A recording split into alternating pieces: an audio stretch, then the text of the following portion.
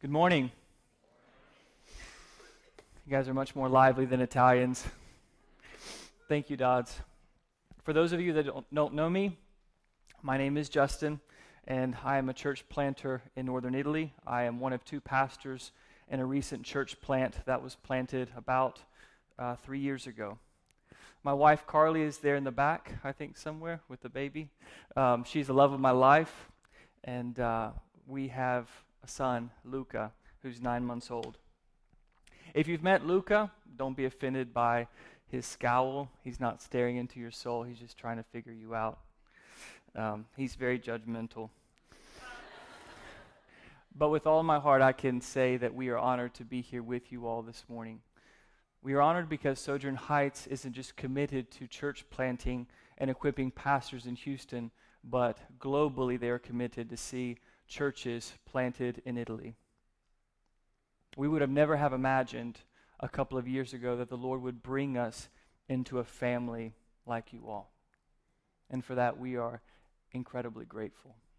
Incredibly grateful. We love you. And we are so happy to be here with you this morning. Today we are continuing to look in the Gospel of Matthew in this Epiphany season. The word Epiphany in Greek means reveal. And my prayer this morning is that Christ, that his identity is revealed to us this morning. So let's get started. There's a lady in our city back home in Italy whose name is Sylvia. Last summer, she started to come to our Sunday gatherings. She started coming to our weekly gatherings. And we've known her for a couple of years. She's a single mother raising a 15-year-old son. She started coming to our gatherings, and it seemed as if she was wanting to know more about Jesus. She was very excited about being a part of our community, and it was great. We were excited because she was the first native of our city that showed interest in the gospel after a 3-year relationship with her. And so she would come in and she would listen to sermons, and she would come early to the Sunday gatherings, and she would want to talk about her life and her problems and her struggles. I remember Carly trying to spend time with her over the weekend, getting coffee with her, trying to listen to her issues. And every time, I remember this so vividly, every time Sylvia would try to book the next meeting, she would try to fix a time in the future so that we could get back together and talk with her more. After a couple of months, though, she stopped coming. And when pushed by us as to why she wasn't interested anymore, her response was, "I never came to church to be like any of you. I never believed in Jesus as you do. I came so that I would have community and I would have friends." And then she tried to fix a time to where we could go and get a pizza with her, separate from church. She told us, "I know it's kind of crazy, but what you believe is too much for me. I can't accept that."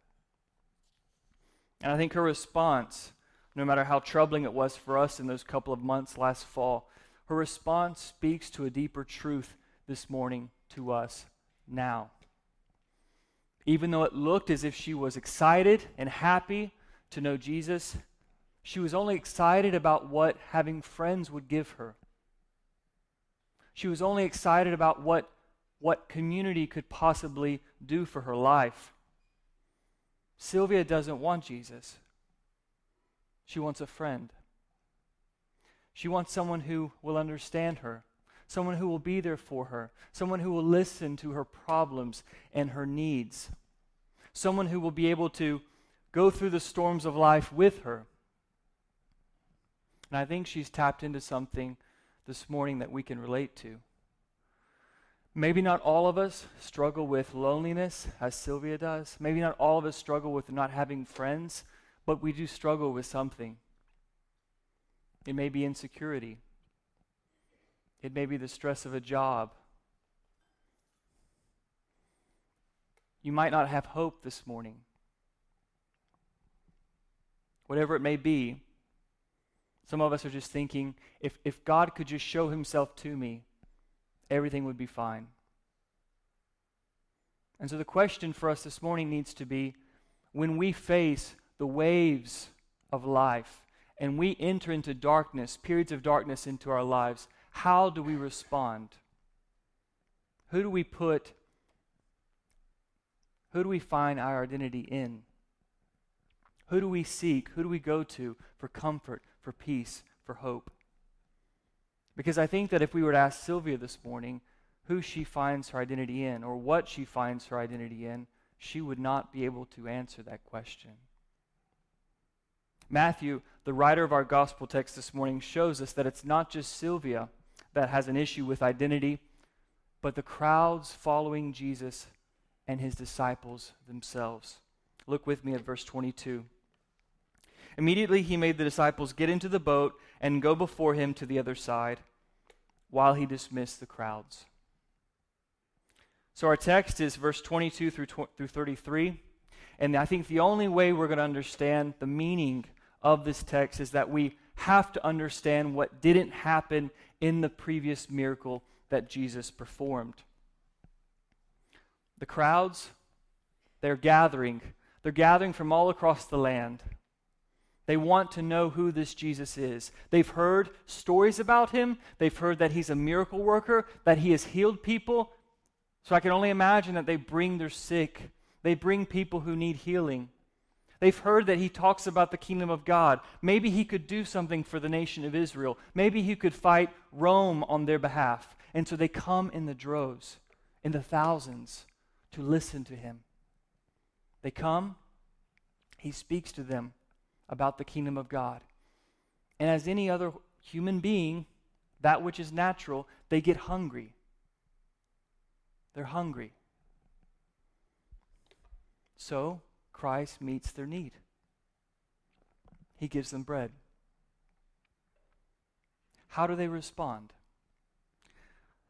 The Gospel of John, in chapter 6, John tells us that when he gave them bread, because he gave them bread, they responded this way. They were about to take him by force and make him king. And if you continue to read in chapter 6 of the Gospel of John, you will see that the reason why the crowds wanted to make him king was not because he was precious to them, but because he was useful to them. He was a means to get their desired result. They wanted him to be their king, not because he was their bread, but because he gave them bread. They had this idea of Jesus and who he was supposed to be for them. So it didn't really matter who he said he was. What mattered is that he performed the miracle and he gives me what I need right now. How many of us this morning, when we come to Jesus, when we meet Jesus, how many of us have ideas of him, preconceived notions of him, things we receive from our family and our culture and our nation? Do we come to him on his terms or on our terms? What are we thinking about when we have Jesus in front of us? What's going through our mind? I can imagine in the crowd you had a big group of people that were thinking, he's just provided us bread. What else could he do for us? What else could he be for us? And then there are other people that were just hungry. They didn't really care about Jesus. They just wanted bread. They just wanted their stomachs full. Maybe there are some of you who are ready to accept Jesus based upon the terms that you have placed, based upon the terms you want for a life lived with him. Maybe there are a couple of you here who don't even have Jesus on the radar because your career is. Your career is that which you are pursuing. Your career is that which keeps the waters of your life calm. He's not even there. The crowds wanted to make him king because of what he gave them. And the disciples apparently were coming to Jesus on their terms as well. They weren't stopping. In all three accounts of this miracle, they weren't stopping the people from making him king. In fact, their silence speaks louder than words. So how does Jesus react to this? What does he do? He has thousands of people around him that he's just provided bread for, and his followers, and they see him as someone that he isn't.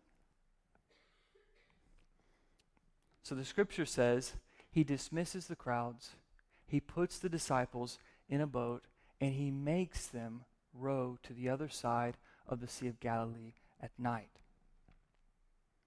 He doesn't go with them. He's always gone with them. He doesn't go with them.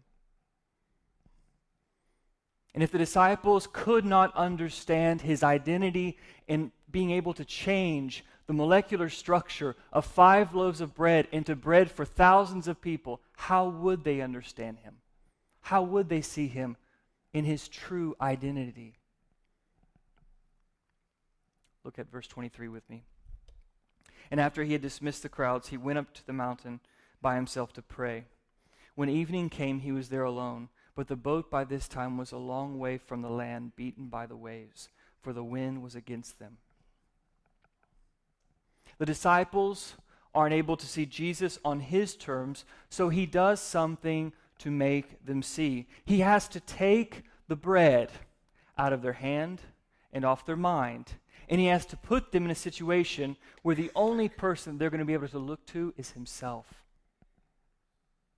So after they've worked all day, imagine listening to the sermons, imagine being around all those people, and then the 12 of you have to feed these people. After they feed them, it's getting dark, he puts you in a boat and they start rowing. It kind of seems drastic on Jesus' part. Why would he make them do something like this? Imagine how the disciples felt. It was dark.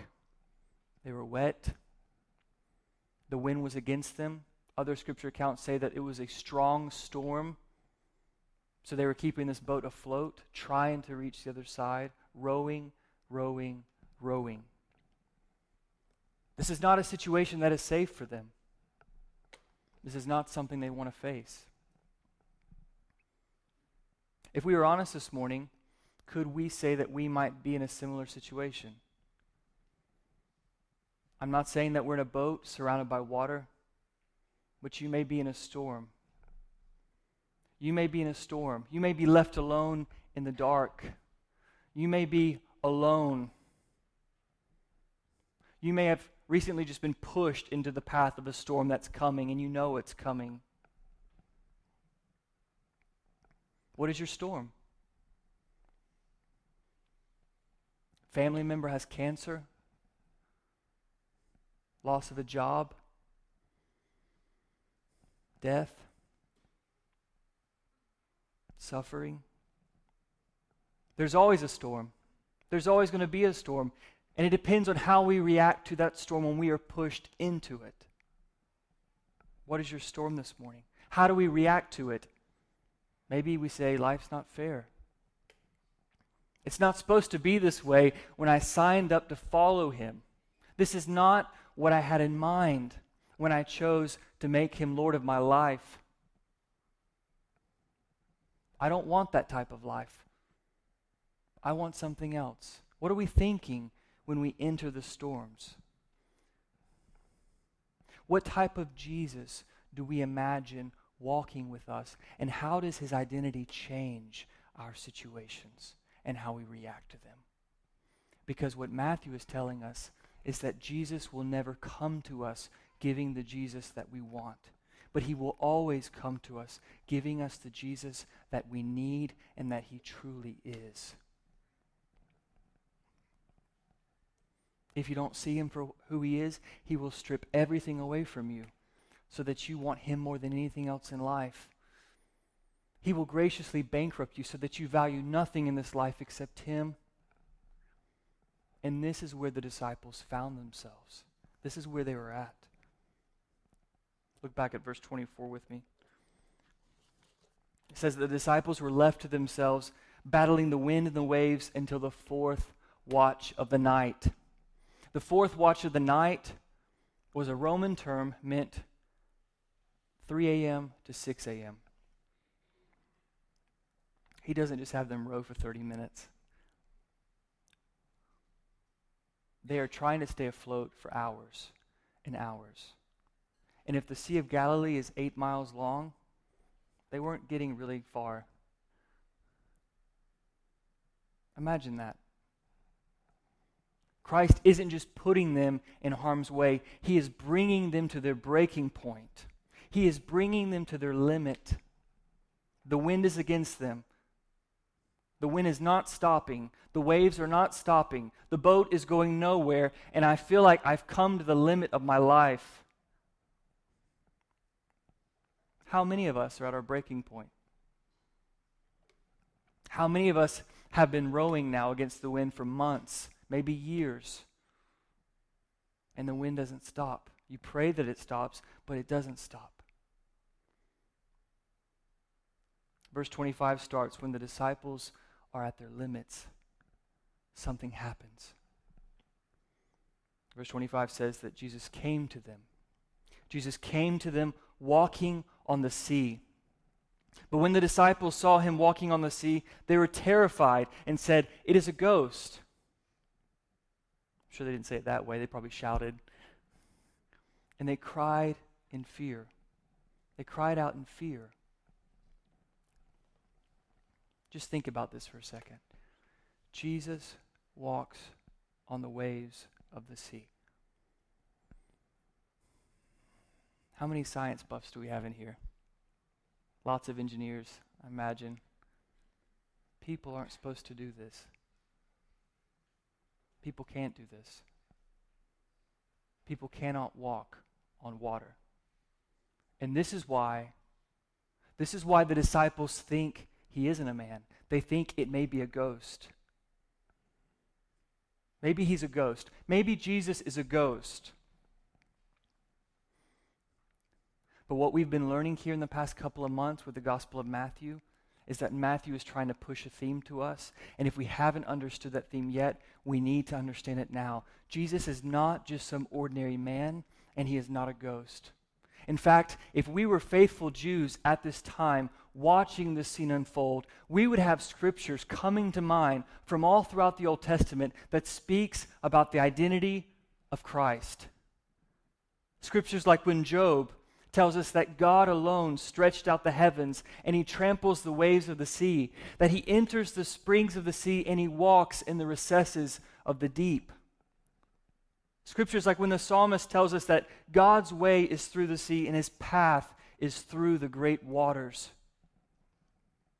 The prophet Isaiah tells us that he makes his path in the waters, his way in the sea.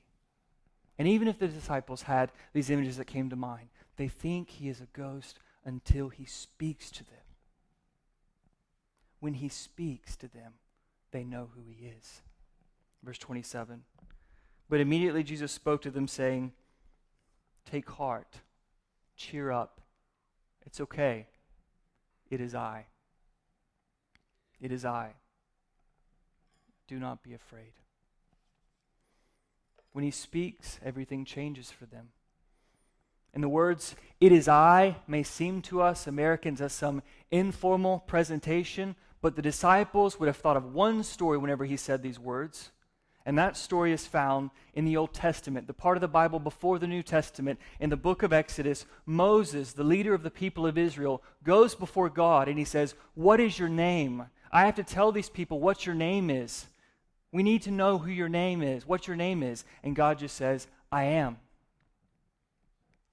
I am in Hebrew, it is I in Greek. Same correlation. This would have been the identity that was coming to their mind. This is the same I am that led the people of Israel through the Red Sea so that Pharaoh didn't slaughter them. The same I am that provided bread to the people of Israel in the wilderness so that they didn't starve.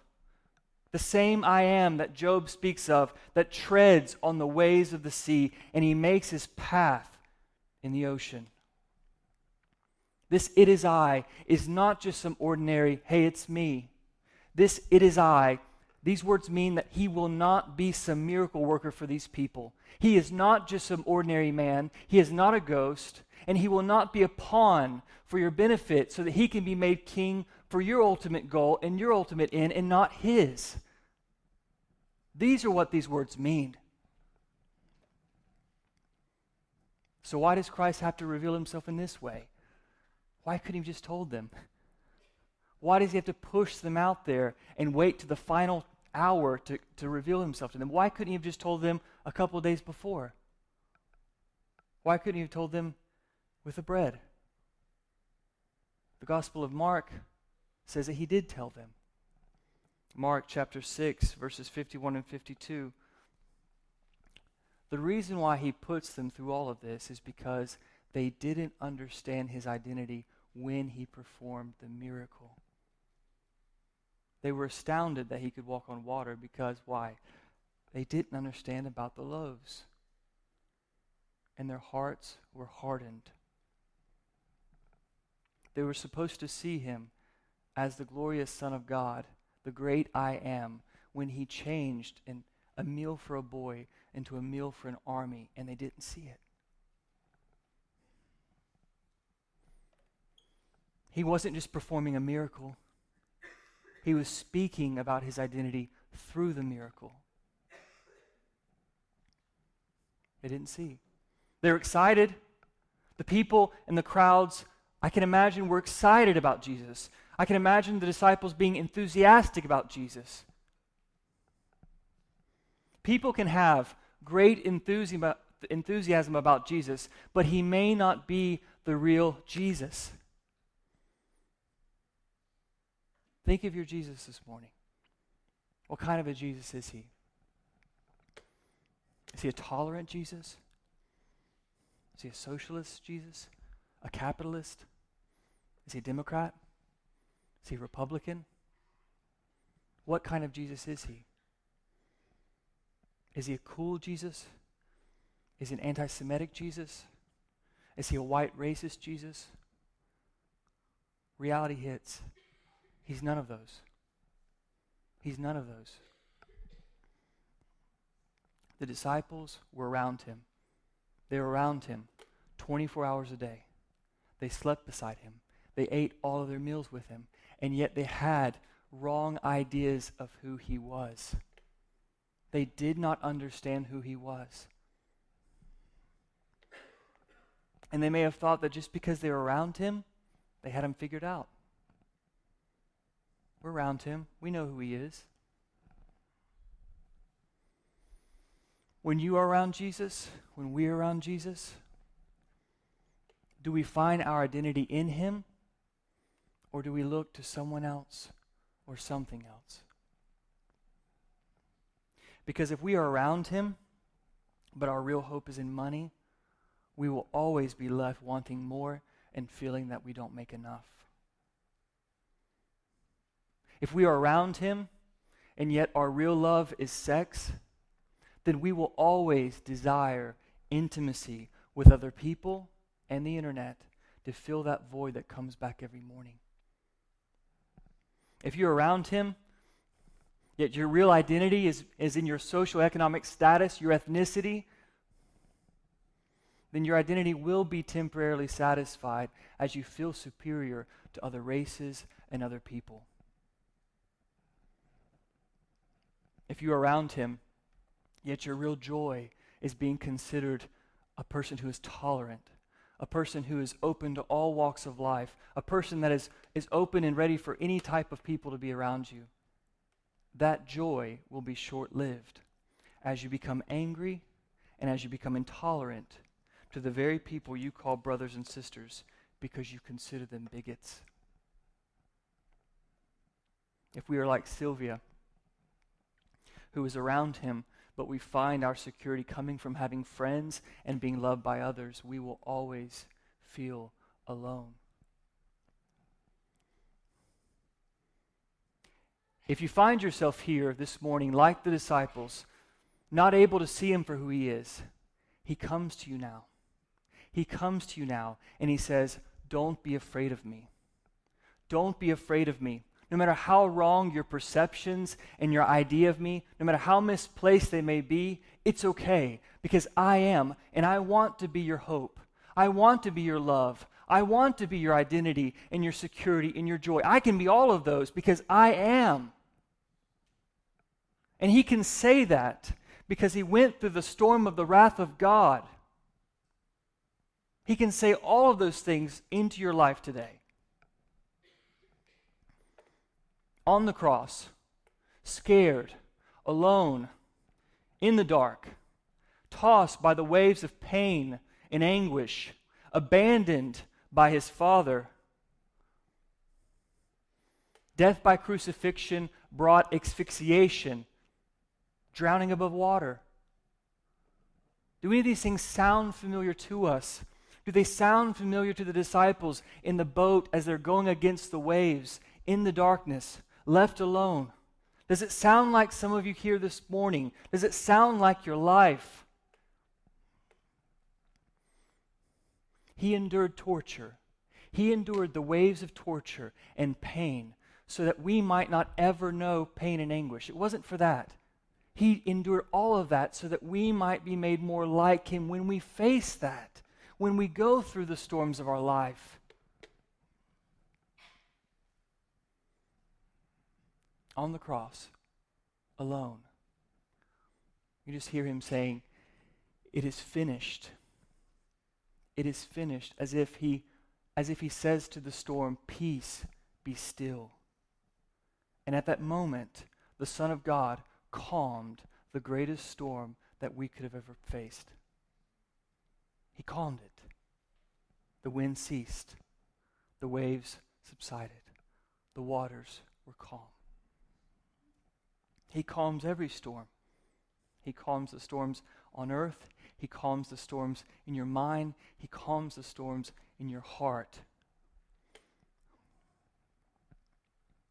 And if you don't believe him, his response would be still. Be still and know that I am God. Can we just be still and know that his identity, the power of his identity, is that which calms our storm? Everything changed for the disciples that night, because it is here, after he walks to them on the water, after he talks to them, that they see who he really is. Verse 32. And when they got into the boat, the wind ceased, and those in the boat worshipped him, saying, "Truly, truly, you are the Son of God." The first time in the scripture here that they've said this in this gospel. So when the disciples see Jesus as the Son of God, they worship him as the Son of God. They don't worship him for bread. They don't adore or praise him for any sort of benefit he can give them by being their makeshift king. They worship him because of who he really is. How do you worship him? How do we worship him, Sojourn? Do our lives reflect lives that are captured by the Son of God? Because true worship is that which is going to change the heights. It's going to change your neighborhoods. The winds of people's lives will die down when they worship him as their God. So as you multiply parishes as a church, as a community of people that are committed to multiplying, committed to growing, our question primarily doesn't need to be, how many people do we need in order to multiply a parish?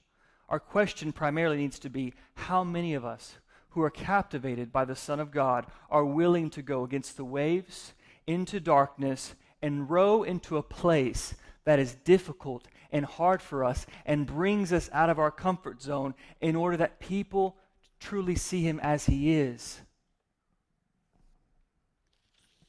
A place that brings you out of what you know and hold dear.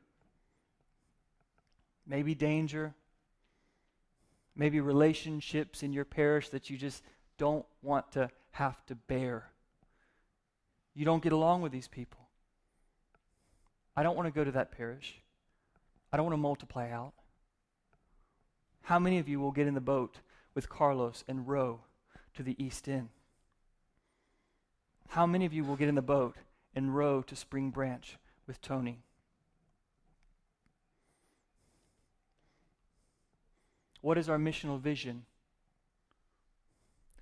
Because our missional vision doesn't need to be how many churches will cover Houston. That will happen in God's timing.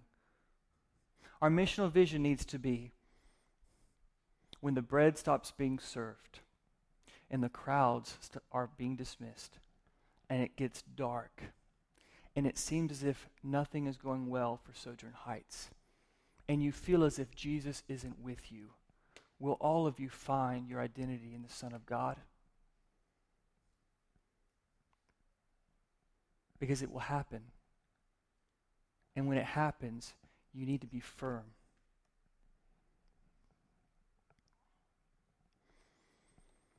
As I close, some of you may be looking at this passage and ask, okay, so why didn't you talk about Peter? What about his lack of faith? What about him walking on the water? Well, I didn't mention him this morning because this morning's text, I don't think he's the center of it. I think Jesus is. And I think that's Matthew's point all along. However, I do want to mention something about Peter. Peter usually gets a bad rap from people because he's always seen as being weak and not having enough faith to walk on water. But I don't think that this is Peter's real identity. You know, Peter can walk on the water towards Jesus because his reality and his faith is rooted in the fact that he is going to the Son of God. That is what is keeping him afloat. And so Peter knows that if he's distracted, that if he doubts, that if he starts to fall, and his eyes aren't on Christ, the Son of God, the great I am of the universe, will reach down and pick him up. So at the end of the day, it doesn't matter if Peter is a man with a lot of faith or a man with a little faith. Christ, the Son of God, will save both. Maybe you're in the midst of your storm right now and you feel as if I just had more faith, he would answer me. If I just showed more faith, he would help me. What Peter shows us is that Christ's identity to us doesn't change based upon the measure of our faith. So if you cry out, he will save you. You don't have to wait. You can cry out now, and he will save you. Peter cried out because Jesus was the center of his story. For many of us, we'd like to believe that the Son of God is the center of our story. We truly desire to love him, but our attention is so carried away by the winds. It's always on the winds. It's always on the storm and the waves. We are tired. We are tired, and it is dark, and it just feels as if Jesus isn't with us. A couple of us may be thinking, if he were just here now, if he would just show himself to me now, if he would just speak to me now, the wind would die down. What if the darkness doesn't go away? Do you still see him as the Son of God? What if the pain doesn't end? Who is he to you? I want to read an excerpt from a book by a great writer, a woman of God, Anne Voskamp. Many of you may know her from her book, 1,000 Gifts. I encourage all of you men and husbands to read her just as much as the women do. She speaks about her experience in darkness, and she writes, "It is in the dark that God is passing by. The bridge in our lives shake, not because God has abandoned, but the exact opposite. God is passing by. God is in the tremors. Dark is the holiest ground, the glory passing by. In the blackest, God is closest, at work, forging his perfect and right will. Though it is black and we can't see, and our world seems to be free-falling and we are utterly alone, Christ is most present to us." I think she has it right. I think that when the Gospel of John tells us that the Son of God comes into the world as light in darkness, what he's saying there is not that darkness ever goes away, But the good news for us this morning is that there is light in darkness. It's not just darkness. There is light. Do you believe the Son of God? Do you believe that He is with you right now in your life, in the middle of your pain, in the middle of your suffering and your loss? In your anxiety for that job that you've been hoping and praying for? Are you thinking about the job or are you thinking about Him? Because God is in the midst of your storm now, and His light treads on the waves of your darkness. Let's pray. Father, thank you for your light. Thank you for your Son. Thank you that we can find our identity in Him. Thank you that what we have in common is that we are all sinners saved by your grace, and that we can call out to our Father, and you will reach out and pick us up. I pray for those of you who are here, I pray for you now that you find healing, that you find peace in the midst of your storm. And Jesus, I ask you that you are our peace, that you do calm the winds of our storm now, that you would be ever present to us. In your name, amen.